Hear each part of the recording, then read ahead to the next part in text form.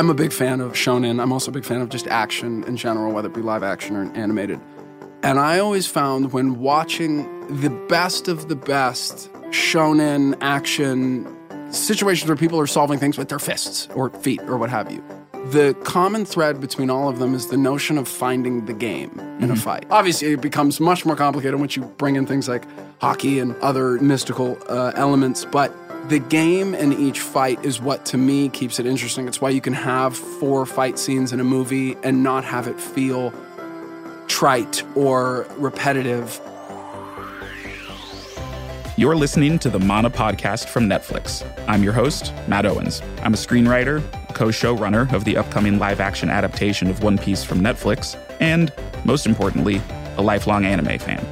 The Mana podcast stands for Manga Anime Netflix Adaptation, and it's an opportunity for us to talk about our love of all things manga and anime. So I've invited some of my closest friends to chat. We're going to keep this fun and casual, and we're really glad that you've decided to join us. This is the Mana podcast. And there will be spoilers, so check the podcast description for that list. Today in the studio, a very special guest, a good friend of mine, a fellow blurred, Mason Blurred. That's what's up. That's right. That's the moniker. That's me. Ladies and gentlemen, Mason Gooding. Hi, hey, how you doing? Oh, stop the applause. It's so sweet. I don't need any of that. Mason, why don't you tell the audience a little bit about yourself? Of course. My name is Mason Gooding, honed through the years of fire and flame of high school bullying for being the biggest. I think blurred is a great word that I'll probably adopt, but moreover than that, I'm just like a lover of so many different things. I think anime and manga maybe being the most passionate of my obsessions and loves. But listen, man, I love Marvel. I love DC. If it's hand-drawn, I'm probably a fan of it. So I'm so grateful for you having me and getting to talk about something I love. Absolutely. So, when we talk about what are some of the series and things that first brought you into this genre, a lot of us came from Toonami. But so I want to know, for you, other than Toonami, give me some titles. Like, what were you searching through Barnes & Noble and Media Play and all of that? Like, what were some of the early non-Toonami series that you got into? Well, you have to understand, a lot of what I began watching were things that my older brother would kind of expose me to. I think Toonami is the obvious one. More than that, I think the 4Kids dub of a lot of shows I now have gone back retroactively and re-educated myself on. For those that don't know, 4Kids was a segment of cartoons on Saturdays, I think, on Disney maybe. And they had a lot of shows that would normally be on Toonami edited for a more family-friendly basis, and things like Sanji smoking cigarettes are not going to fly. So I consumed the media in the most kid-friendly way possible, thinking that that was just the way one would watch those shows. So I would say One Piece was a big one starting out. I think the obvious answer, I was a big Pokemon fan. Games first. Yu-Gi-Oh! As well.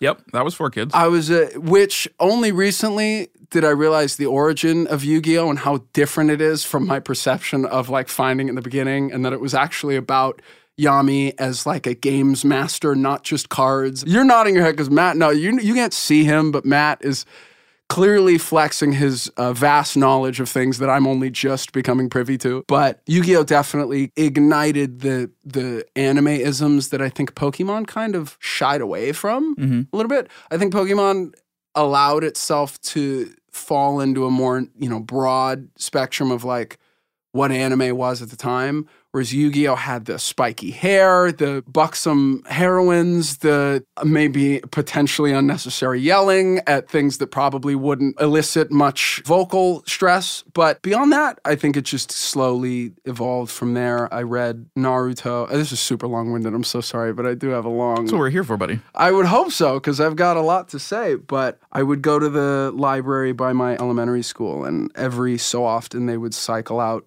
volumes of Naruto, which, if you don't know, the manga of Naruto is exceptional. And I think the anime is great, but what I think the manga for me as a kid did, especially because I was reading them out of order, It's a library. You make do with what you got. That the expositional scenes and his discussion of trying to sway his villains that gets a lot of criticism in the anime. The Talk no Jutsu. The Talk no Jutsu, the famous Talk no Jutsu, is maybe to me more palatable when read, because I feel like the thesis statement of Naruto saying like your friends are your power and, you know, community is much more palatable over the course of separate paragraphs rather than a monologue of, you know, emotional fueled anecdotes about the aforementioned friendship and believing it in oneself and whatnot. Well, speaking of Talk no Jutsu, that brings us to the theme of today's episode, which is supernatural forces, power sets. Power sets, battle, baby. Friendships, anime. Nakama, dude. That's what we're here to talk about. We're here to talk about just boys loving their boys and girls and sometimes furry creatures that also have anthropomorphic tendencies. That's what we're here to talk about, and I can't wait. So when we talk about power sets and supernatural force, like, what do you think is the best constructed? I already know what your answer is going to be. What do you think is the best constructed power set or supernatural force in an anime or manga? For argument's sake, I will say the Nen system in HunterxHunter is, to me, the most, I'll say, versatile as well as compelling power system. Explain yourself. I think specifically in the way that Togashi set up, that's the mangaka Togashi, set up the power system present in HunterxHunter, while also being, in my mind, concise enough that you'll always understand the basis for any future retcons. I think it remains, to me, the most consistent and easy to follow in terms of the changes that do inevitably come up. It started out as just a bunch of friends kind of experiencing trials and tribulations by way of how they, you know, encountered the rest of the world around them and bringing that into confrontations to solve their problems the best way that they know how. Which to me, even in that first sentiment, was incredibly resonant with me and who I was as a kid. I just appreciated that these characters were using who they are, which may be in direct opposition to the people that they're interacting with, but that character trait and those characteristics were what were propelling them through adversities and issues that they had in the long run. I'm with you there. I too gravitate towards simplicity. Oh, good. Because I think within simplicity, it allows for the mangaka to have an opportunity to express creativity. Like, for example, My Hero Academia. Quirk is a very easy concept to understand. Right. But there's no real rule set to how the powers work. It's whatever. There are discussions about like human evolution and things like that within it, but it's just people have quirks, and quirks are kind of whatever, you know, 100%. Horikoshi comes up with. But I would draw a very clear distinction between something like a quirk or like a... It's a power set that you have to specifically engage with. So another one that I would give then is, which I think is better than the Nen system, is the jutsu system in Naruto. See, it's also very simple. There are 3 types, and that's where everything kind of fits into those categories, and how people use them comes down to bloodlines or creativity or specialization, and that's I think that's a very simple and yet cool and kind of complex at the same time power set. See, and what I think HunterxHunter takes the notions kind of brought about by something like a Naruto, although HunterxHunter definitely came up first and precedes it. But Naruto, which has the types of you have taijutsu, ninjutsu, and genjutsu, and it allows from there further tampering and mixing and matching to sort of, I guess, in the long run, produce a statement about character. But unlike HunterxHunter, something like a Naruto, I don't know if the jutsu element of it incites much about who the character is, the way that something like, and now I will get into Nen, and the Nen system, as it were, is rooted, to the credit of Togashi, in character first and plot element second. Something like Gon's Jaja-ken, which is basically like a really tricky, violent form of rock, paper, scissors, speaks more to Gon's playful nature and whimsicality that manifests itself as a lethal means of fighting or navigating altercations. I'm not going to say one's better because I don't need people tweeting me to death about how frustrated they are at me, because I'm a fan of all of the series we've mentioned so far. But I will say, to me, Togashi's willingness to wipe the slate clean and try something new with his power system, to me, is commendable and furthers a conversation in every battle about how that power system kind of plays culturally rather than just in this fight specifically, which bless Naruto. But I can't tell you one time Fireball Jutsu was used to any great effect other than maybe to get someone to move from point A to point B to avoid it. It's an interesting point, though. And, I think in this line of thinking, I think One Piece is actually a really interesting series to talk about, because while the power set in One Piece is devil fruits, it's only one of every kind, you eat it, you gain a different ability. There are certain characters who have characteristics that apply to their devil fruit. Right. Blackbeard is an agent of chaos and destruction, and so having the darkness fruit, that makes a lot of sense. But what I find more interesting in that world is characters who don't have devil fruits and how their fighting styles come about, like what you're saying, strictly from character. Zoro fights with 3 swords because he could never beat his childhood friend with just 2. Yeah, and so this is what he came up with. It was actually Sanji who is one of the things that made me first fall in love with One Piece. The concept of a cook who's a phenomenal martial artist, but he only fights with his legs because if he damages his hands, he can't cook. That's all character. And I thought that was the coolest thing. And it's something that is consistent. And so I think there's even better examples of that character-focused style of fighting in the One Piece characters that don't have devil fruit powers. Right. Because it's actually something I wanted to bring up. So that's a great segue. I'm a big fan of shonen. I'm also a big fan of just action in general, whether it be live action or animated. And I always found when watching the best of the best shonen action situations where people are solving things with their fists or feet or what have you, the common thread between all of them is the notion of finding the game in a fight. And if you don't know what that term is, it's because I just made it up just now, is that when we enter a fight, it could go as simply as I'm stronger than you and faster than you, although that's not true. You can't see it, but Matt is bulging out of his shirt with his rippling muscles, and he's very strong. But in the fake world where I'm stronger than him, my strength could lead me to victory in a fight. When I talk about finding the game, it's something like Sanji's complete resilience to using his hands specifically to, keep them safe for cooking purposes. So a fight has to be won in the time it takes him to finish it with simply using his feet. Obviously, it becomes much more complicated once you bring in things like hockey and other mystical elements, but the game in each fight is what, to me, keeps it interesting. It's why you can have 4 fight scenes in a movie and not have it feel trite or repetitive. I think that's something a lot of superhero movies are kind of dealing with now. I think what I love about HunterxHunter is the same thing I love about series and shows that feel as if they came before me, often because they did, which ultimately means a lot of times I walk backwards into culture and media. Like, I'll watch HunterxHunter and I'll take certain anecdotes at face value, like characters are, transforming and it's actually a negative effect on their well-being. And I'll take that as, oh, that's clearly just the world we live in. It's a bleak world where there's a cost to everything. But Togashi, as a deconstructive work of art, is taking the tropes that came before. In this case, it's like the legendary warrior, I guess you could say, a Super Saiyan, and taking what we know to be true and kind of turning it on its head specifically in like Gon's transformation into an adult.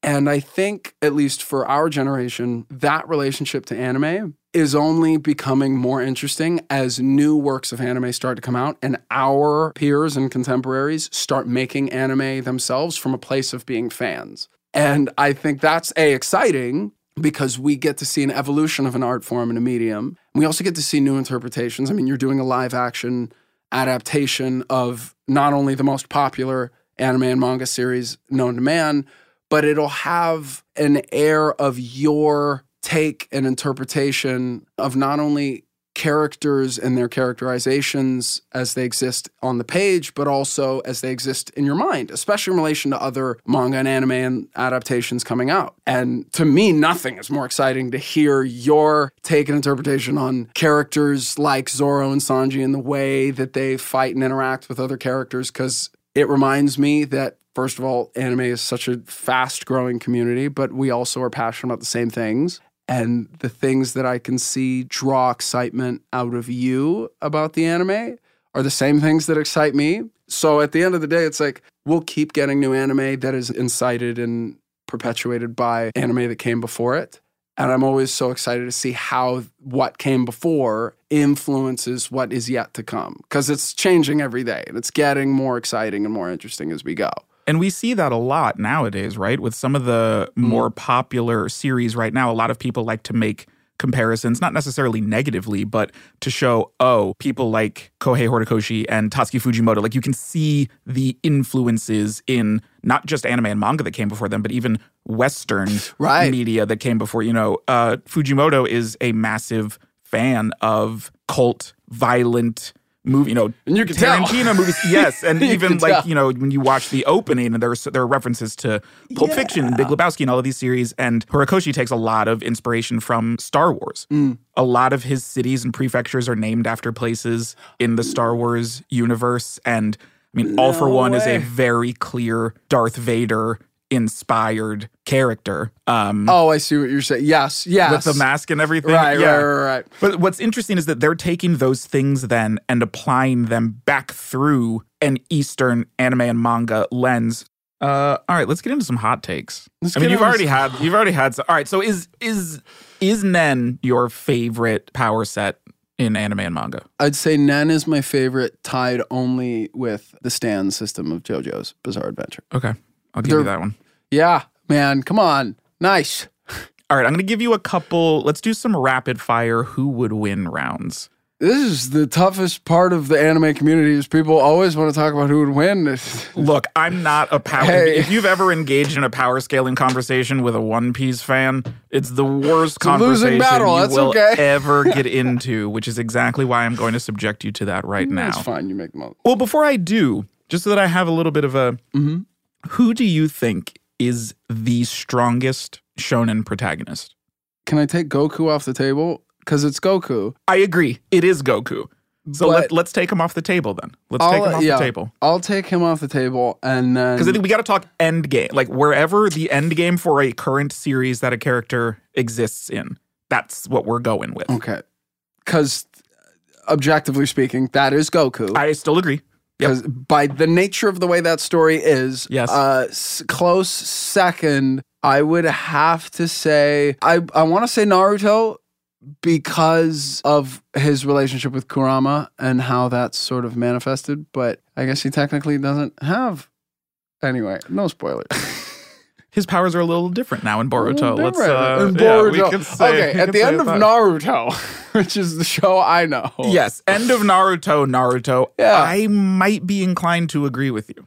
I'll take that. I know One Piece fans will come after me because Luffy's had some insane power-ups in the last year or two. It's in relativity to like the world they inhabit. Very true. And Naruto could probably blow a planet up if he felt so inclined. Not that Luffy couldn't probably find a way to do so, but I'm talking about brass tacks, what I've seen. And I have to probably hand it over to my boy, Naruto. You heard it here first. Mason Gooding believes that Naruto could beat Luffy. Great. See you on Twitter. Yep.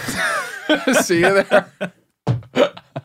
One that people really talk about, because I think these two series came out around the same time, and they both had the opportunity to be the next big one after the big three.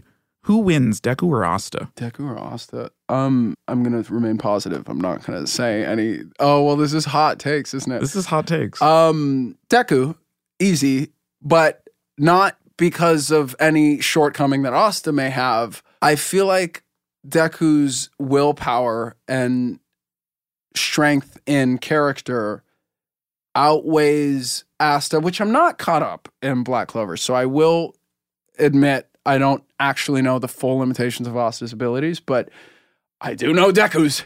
And I do know he's not short of any physical capability, nor is he any mystical ones. But I feel comfortable with my Deku answer, especially because he doesn't use magic. So Asta's negating of magic does not really apply. Good point. So you're kind of just swinging heavy swords around at a dude that can fly and increase velocity at a disgustingly high rate. But that's neither here nor there. Okay, of the two big newcomers, who wins? Yuji from Jujutsu Kaisen or Denji from Chainsaw Man? Denji from Chainsaw Man. But who do I like? Yuji Can Denji more? beat Sukuna? No. I like that about Yuji, though. I like that he's out of his depth at every turn. Because if you look back at what we've seen and what we've read, he's scraping victories from nothing. And I'm always sick. I read manga and I always feel so bad talking about it because I know not everyone does, although they should. But the only time Deku has definitively won, he didn't even get to win. He was about to. And then through outside intervention, the fight came to a conclusion, Yuji being the default winner. But I have to, Denji's, especially when we leave him in part 1, virtually unkillable and also just like a bad mother trucker. Look, I love Yuji. I think he's a really fun character. I think he's one of the drippiest characters in If you manga colored your hair right pink, now. You'd have his hairstyle. I do have. That's what's sad. It looks good on you too. You can't see him, but don't worry. We'll upload photos to Twitter of Matt dressed as Yuji. Should. But the other thing, here's low key, Yuji is barely the main character of Jujutsu Kaisen. That's what I love about it, though. That's why I love that. That series is about the three it has become so much more about Maki and Megumi and Gojo, even though he hasn't appeared in years. It's been like a year and a half or something. Is it a Twitter account? Someone has a tracker, and it's been like over 1,000 days or something like that. When he comes back, he gonna be mad. It's hard because you can't introduce that powerful of a character and just let him be around all the time. We want to talk about power dynamics and like how that functions narratively. Take someone like a Gojo, take someone like the de facto strongest and remove them from the table.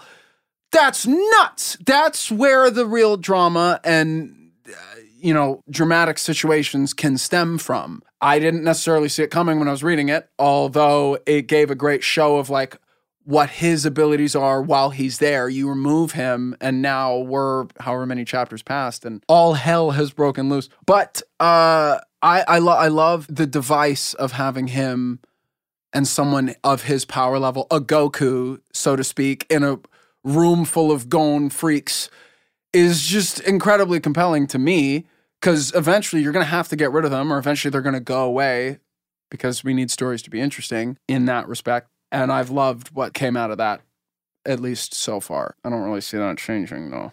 No. Well, all right. So much like Goku, let's take Gojo off the table for a second. Yeah. Who's the best teacher character in Shonen? The best teacher, first of all, it wouldn't be Gojo's. I love him, but he's horrible. But those kids are put most through the of them ringer. are bad teachers. Most of them are bad teachers. And it's 1-to-1 with bad fathers in anime. It's great. A lot of really good, strong male representation in the medium. Bisky. Bro, come on. I love Bisky. Come on. Did you believe me? You're just saying Hunter shit just to say it. I know that you do not believe Biscuit is the best teacher character. Biscuit, I do, but not as the even just best looking at teacher. Togashi's work, you gonna look me in the eyes and tell me that Biscuit is a better teacher character than Genkai from Yu Yu Hakusho? No, I'm not going to say that. I but know I you're not. would have said it if you hadn't called me out on it. It sucks because I have to go with Kakashi because he has... You don't have to. No, I do, because him and his fight with Obito is maybe the reason I got into a boxing gym and started... talk about character and ideal juxtaposition, like the two of them clashing in the Sharingan universe. Oh my God, thank God I have a girlfriend. Jesus. Jesus. She's stuck with me. Anytime I'm ever dating someone and I accidentally go on like an anime rant, I'm like, please still like me. You think about it. See, but you got to own that. That's part of who you are. And Amina knows that that's who I am. That's and you true. Take it in stride and you love him for it. But anyway, look, that fight is great. Yes. The Kakashi and Obito fight is great. I agree. And I think if you want to get into the minutia of Naruto, I think it's plausible and feasible that you could argue that the whole show is about Kakashi's failings as a teacher and how he goes about rectifying that for a younger generation. And I don't think that really comes to a head until you learn his backstory. But when you take in the consideration of his pride and his father's ego death that essentially happened, I won't go into it because you need to read that. It's great. I think his arc as a teacher, not just as a character, is to me the most compelling. No offense to Biscuit. No, you're right. That's what's cool, though. Like, Sasuke was a massive failure from him, but it wasn't his first. He was recreating the mistakes of his friend from his childhood. Like, he failed twice. And both of those failures have come back to bite him in the ass. Right. And and how he goes about sort of making amends not only with the ghosts of his past, but how he still has an opportunity to save Sasuke, even though the biggest left field in anime history is them defeating Kage and all is well and good, and Sasuke's like, well, time to fight to be the Hokage, and let's get into it, and that's, hey, it's the anime equivalent of Ted and Robin having to be together at the end of How I Met Your Mother. It was just they had a decision in their mind, and they were like, well, Naruto and Sasuke have to fight at the end of the series. That's just what it is. It did have to happen, and I cried through each turn of the anymore, but it didn't. No, because you're right. Narratively speaking, they had made amends, but so much of that series is about people crying over and trying to save Sasuke. Yeah. Look, I love Naruto, but that's just my biggest thing. Because also, I'm not a Sasuke fan. He is not my guy. Matt, when you inevitably leave us to pursue power in the corporate atmosphere, you know I'm going to have to go and get you back, and I'm going to have to fight so many suits to bring you back to the anime dumb of blurred culture. Ooh, I love this idea. Yeah. No, you don't love it that much. Watch, you're going to see Netflix original. Yeah, it is. Gone, Matt Gone. He's still, wow. I want to see you fight. My wheels are turning. Oh, look at that, guys. And you saw and we have to make it has to be an anime. I meant, Matt, it's funny, Matt, you're like allergic to bad ideas. If there's one thing I know about Matt, it's that we'll be up late night watching a show, whether we're in a group or not, and he'll think of something, discuss it in the most scattered way possible, but convince you through way of narrative structure and compelling ideas that it's a great one 10 times out of 10. I have sent you more than a few late night, possibly drunk voice notes of, I don't know if this is a shitty idea or not, but hear me out. They're never bad. They're never bad ideas. You're too kind. I'm too honest is the problem, because now you're going to get a big head, and next thing you know, you're going to cast some other actor in that lead role, and I'm going to be upset and bitter about it, but that's okay. Never.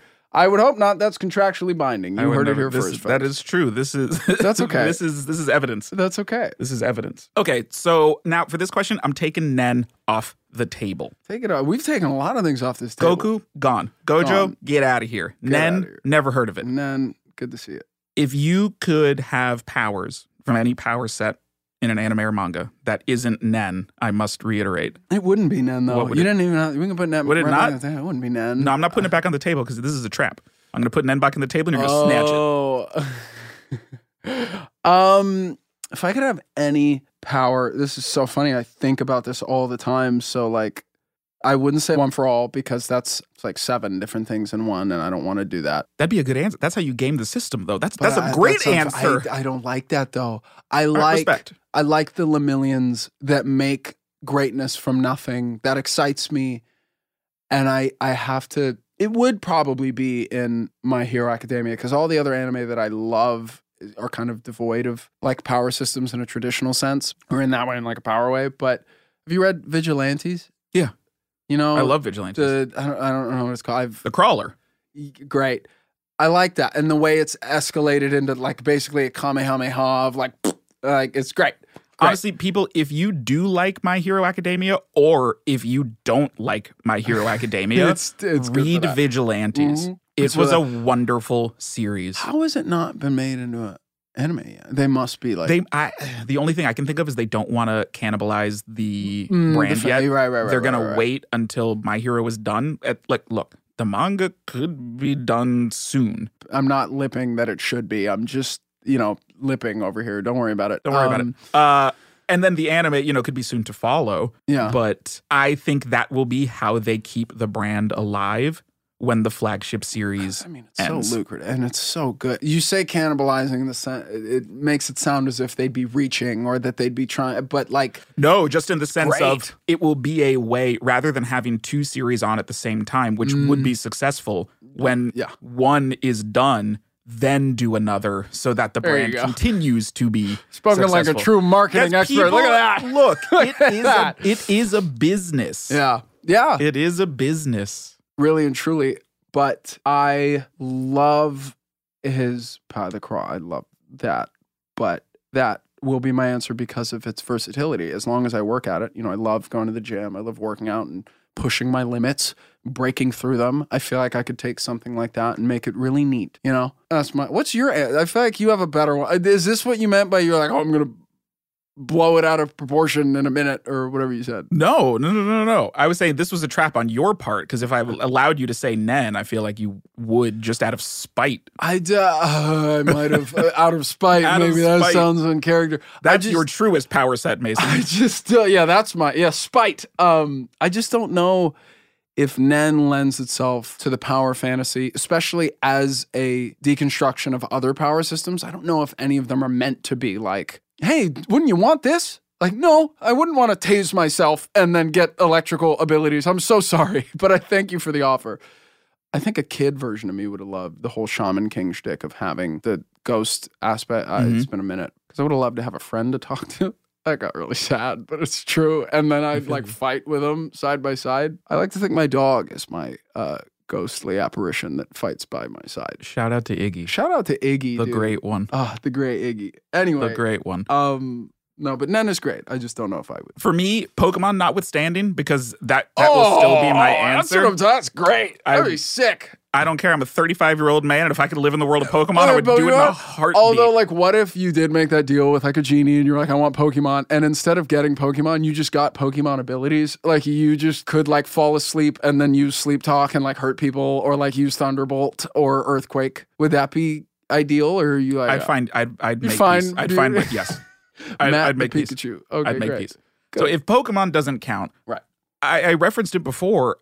I think it would be Card Captor Sakura because 52 different abilities at your disposal and the ability to use them, mix and match them. And like by the time Sakura gets to the end game of the first series, she can do anything. It's one of those power sets that's kind of like limited by her imagination. And like once she really taps into her magical abilities and gets used to it and stuff, I think that's it. Because I can control elements, I can jump, I can fly, I can fight. Want the most amount of power at one time. Not from a power standpoint, though, from a practicality. Because I'm also assuming... You're so funny. No, seriously, though. Man. Seriously, though. What if I'm lost in the desert and I need to start an engine? I have to use... Okay. Yeah, wow, and look at him. Yes, and I can. I'm thinking, what power set would I want in the real world? It's that one. Again, she can fly.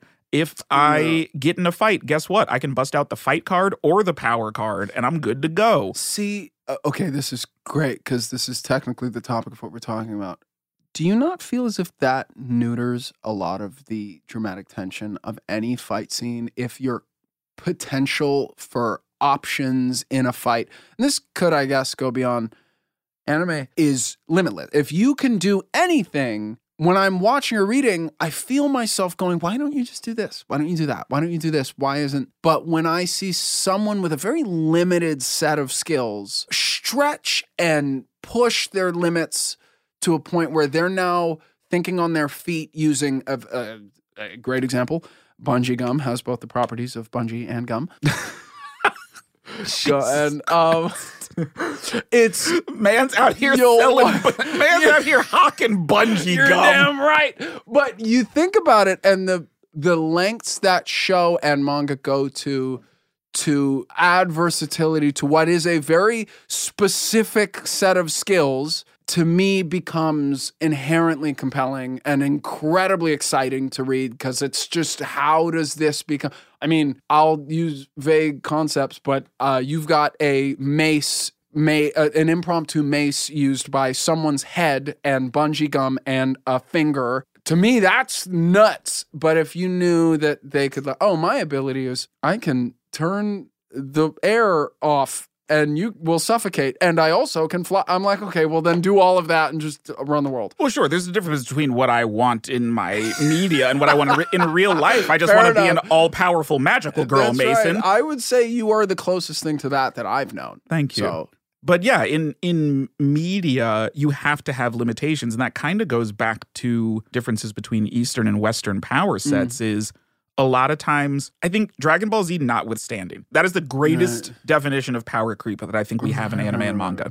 But there are a lot of limitations to power sets and what people can do in certain series that I don't think necessarily exist in Western media. Because especially if you look at where the MCU is now, people are like, well, why didn't Doctor Strange just use an all-powerful spell? Like, why didn't he do this? Why didn't he call in the other event? Like, there aren't the same limitations, it feels like, that are purposefully put in place to help answer the questions of, well, why can't this all-powerful person just do an all-powerful thing? Right. And that, it's so funny because, first of all, that leads to Twitter's best moments of, like, debunking movies based on, like, what was that thing that gained all that traction on Twitter about Ant-Man crawling up Thanos' butt and then just growing large and killing Thanos from inside. And you're like, technically, according to the rules, that could work. But at the same time, I don't.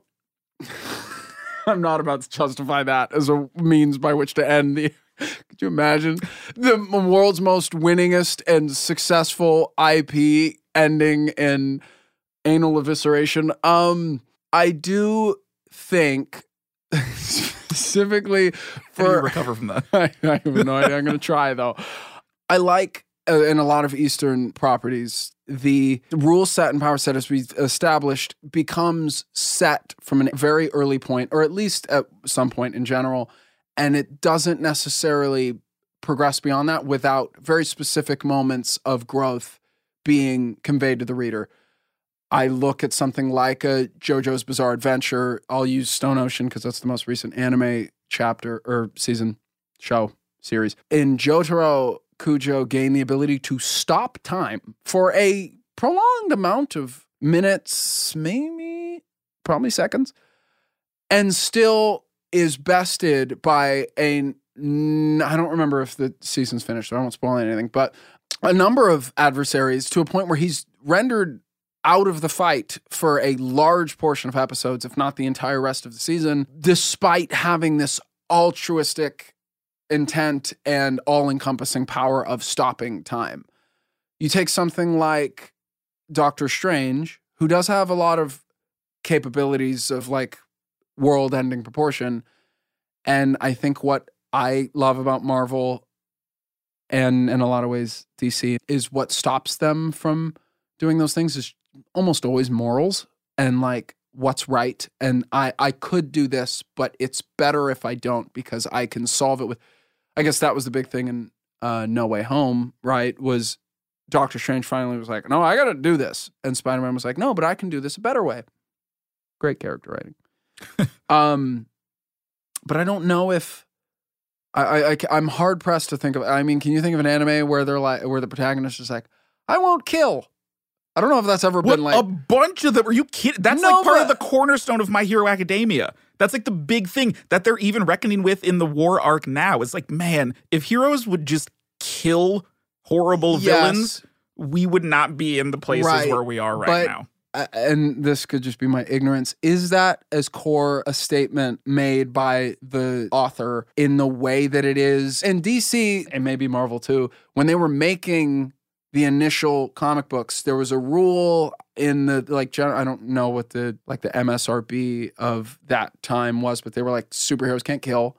If someone does something wrong, it has to be rectified by the end of the issue. So Batman's, like, no killing rule comes from a general rule that comic book characters aren't allowed to kill, if you guys didn't know.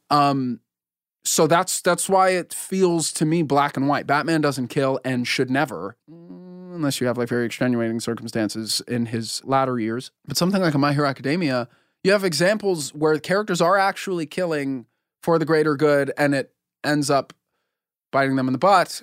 It has happened. I think especially early on, it was something that was very clearly stated from some of like the teachers and the pro heroes and stuff, is this is a thing that separates us from them. We have seen examples, which I agree with, where that has changed. Hawks killing, this isn't spoilers now because it happened in the anime this season. Hawks killing twice was a good thing. Wow. You think? Yes. Twice's ability, and especially after is a problem. It's not a...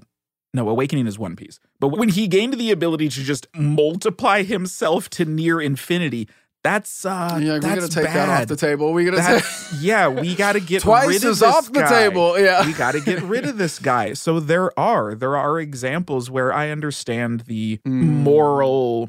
I don't want to call it grandstanding necessarily. Although sometimes it feels like it. It could be. But this is what separates us from them. Right. I understand that argument to an extent. Right. Without spoiling anything, have you read the manga? Are you caught up? Oh, yeah.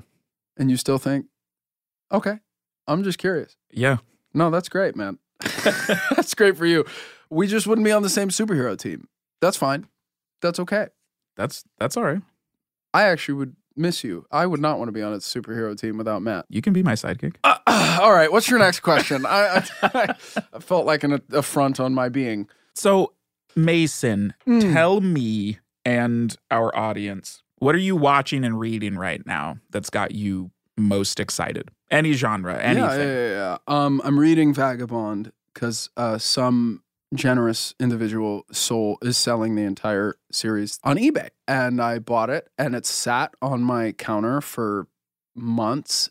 And then I was like, on a whim, I collect manga, by the way. I collect Taikobon. I have hundreds of those. You should see this man's bookshelves. It's almost depressing for my accountant. But I've been reading that and been hooked. I got a tattoo to commemorate it because it really moved me. Which, if you don't know, I have a bunch of anime tattoos, and it's so funny being online and like reading Twitter and people being like, "What is that from?" And the disappointment that they feel when I'm like, "It's from this anime. At this point, this character does this." But it's also really nice to see people that get it and they get excited to see that level of fandom in someone they haven't met or someone they don't know. But what am I watching? I like to say a little bit of everything. Willow on Disney Plus is great. It's a really good actor named Tony Revolori on that. He's great. Never heard of him. That's so funny. You should. He's great. You'd love him. No, I do. That's not even a good joke. I love that man dearly. That's right. That's what I'm talking about. Aside from the newest season of Grey's Anatomy, what else am I watching? I love you, Eddie. I mean, Spy Family I've been behind on, and I'm catching up on that. I hadn't watched Daredevil and the other pre-MCU television shows. I actually got into those. And those are great. That might be the Daredevil fight scene. And I know I've talked to stunt guys that are like, "Oh, I hate when people bring that up because it's such a specific." The Daredevil hallway fight scene is maybe the pinnacle of action storytelling in television.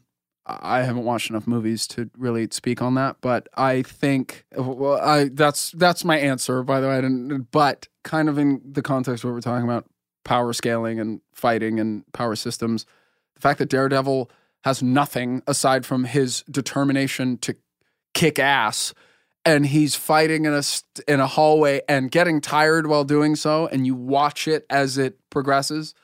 First of all, huge round of applause to Charlie Cox. That's the actor's name? Charlie, yeah, he's a great dude. He seems it. You know? Like, I feel like I've never nice met him, and he feels like he would, like, lend me his jacket. He would. He absolutely would. I knew it. All right, Charlie. You're good in my book, and I don't even know you. Love you. But beyond that, Shonen Jump is pretty... I have the app now. It's like $1 a month or something. I know, we were just talking. You're going to get into Blue Box now. Getting into Blue Box, absolutely. I feel excited for that. I feel like the real answer is whatever I'm told to watch, I will make a point of watching, specifically because I have been starved for friends and camaraderie built around anime for the majority of my life. I think that's why I connect with something like HunterxHunter. Look at that. I'm going to find a way to put that in everywhere. I've noticed. In being failed by so many different parental figures in my life. I'm kidding, Dad. I love you. I love you too, Mom. That I found kinship in a found family that I can sort of rely upon and draw strength from. And I think anime was always this piece of me that I was told is so niche and specific that I wouldn't sort of find community in that. And it wasn't until even meeting yourself and Tony and Emily and Addie that I realized that there is so much love and commonality in not only anime in general, but a mutual struggle to like make friends through it. And I'm immensely grateful for it in that respect. I'll always. People originally were like, "Are you ever going to grow out of? Do you ever get that? Are you going to grow out of anime? Are you going to?" Used to get that, yeah. And it's like, I haven't, and I don't feel it slowing down anytime soon. Nope. So I'll just keep pushing forward and enjoy what I enjoy. I'm going to keep doing it. I'm going to keep buying my anime streetwear collabs. And then at some point when I have kids, I'm going to start watching it with them. There you go. Force it on them. There you go. 100%. Yeah. I'm so curious to see what anime will look like for our children. If it'll just be as Marvel movies are, like continuations of stories, like Boruto Part 3, Goruto. Like if it'll just be ubiquitous with culture and they'll have their own big three or something. So I don't know. I am excited though. Me too. For our kids that we have right now. Well, Mason, thank you so much for joining me. It was an awesome conversation. Retroactively so fulfilling and satiating for me creatively and emotionally. So thank you for having me. Seriously, thank you guys. This has been the best. This is what it's all about. This was a great episode. And I learned what a blurred is, dude. I can't believe you never heard that term before. I feel like you've maybe said it and I've been like, that's unique. And it's just came back in full force and I love it. It's great. I'm going to start calling all my friends blurreds. You should. That's us. Only the black ones, though. You know what it Only means the now. black. That's right. That's right. Well, thank you. Thank you to my amazing guest, Mason Gooding. You can follow them on Instagram at Mason the Gooding. And if you enjoyed this episode, don't forget to subscribe to our podcast on your favorite app. And please leave a rating and review. But as always, only a positive one. I will cry. I will cry. That's right. My name is Matt Owens. This has been the Mana Podcast. Thank you so much for joining and listening.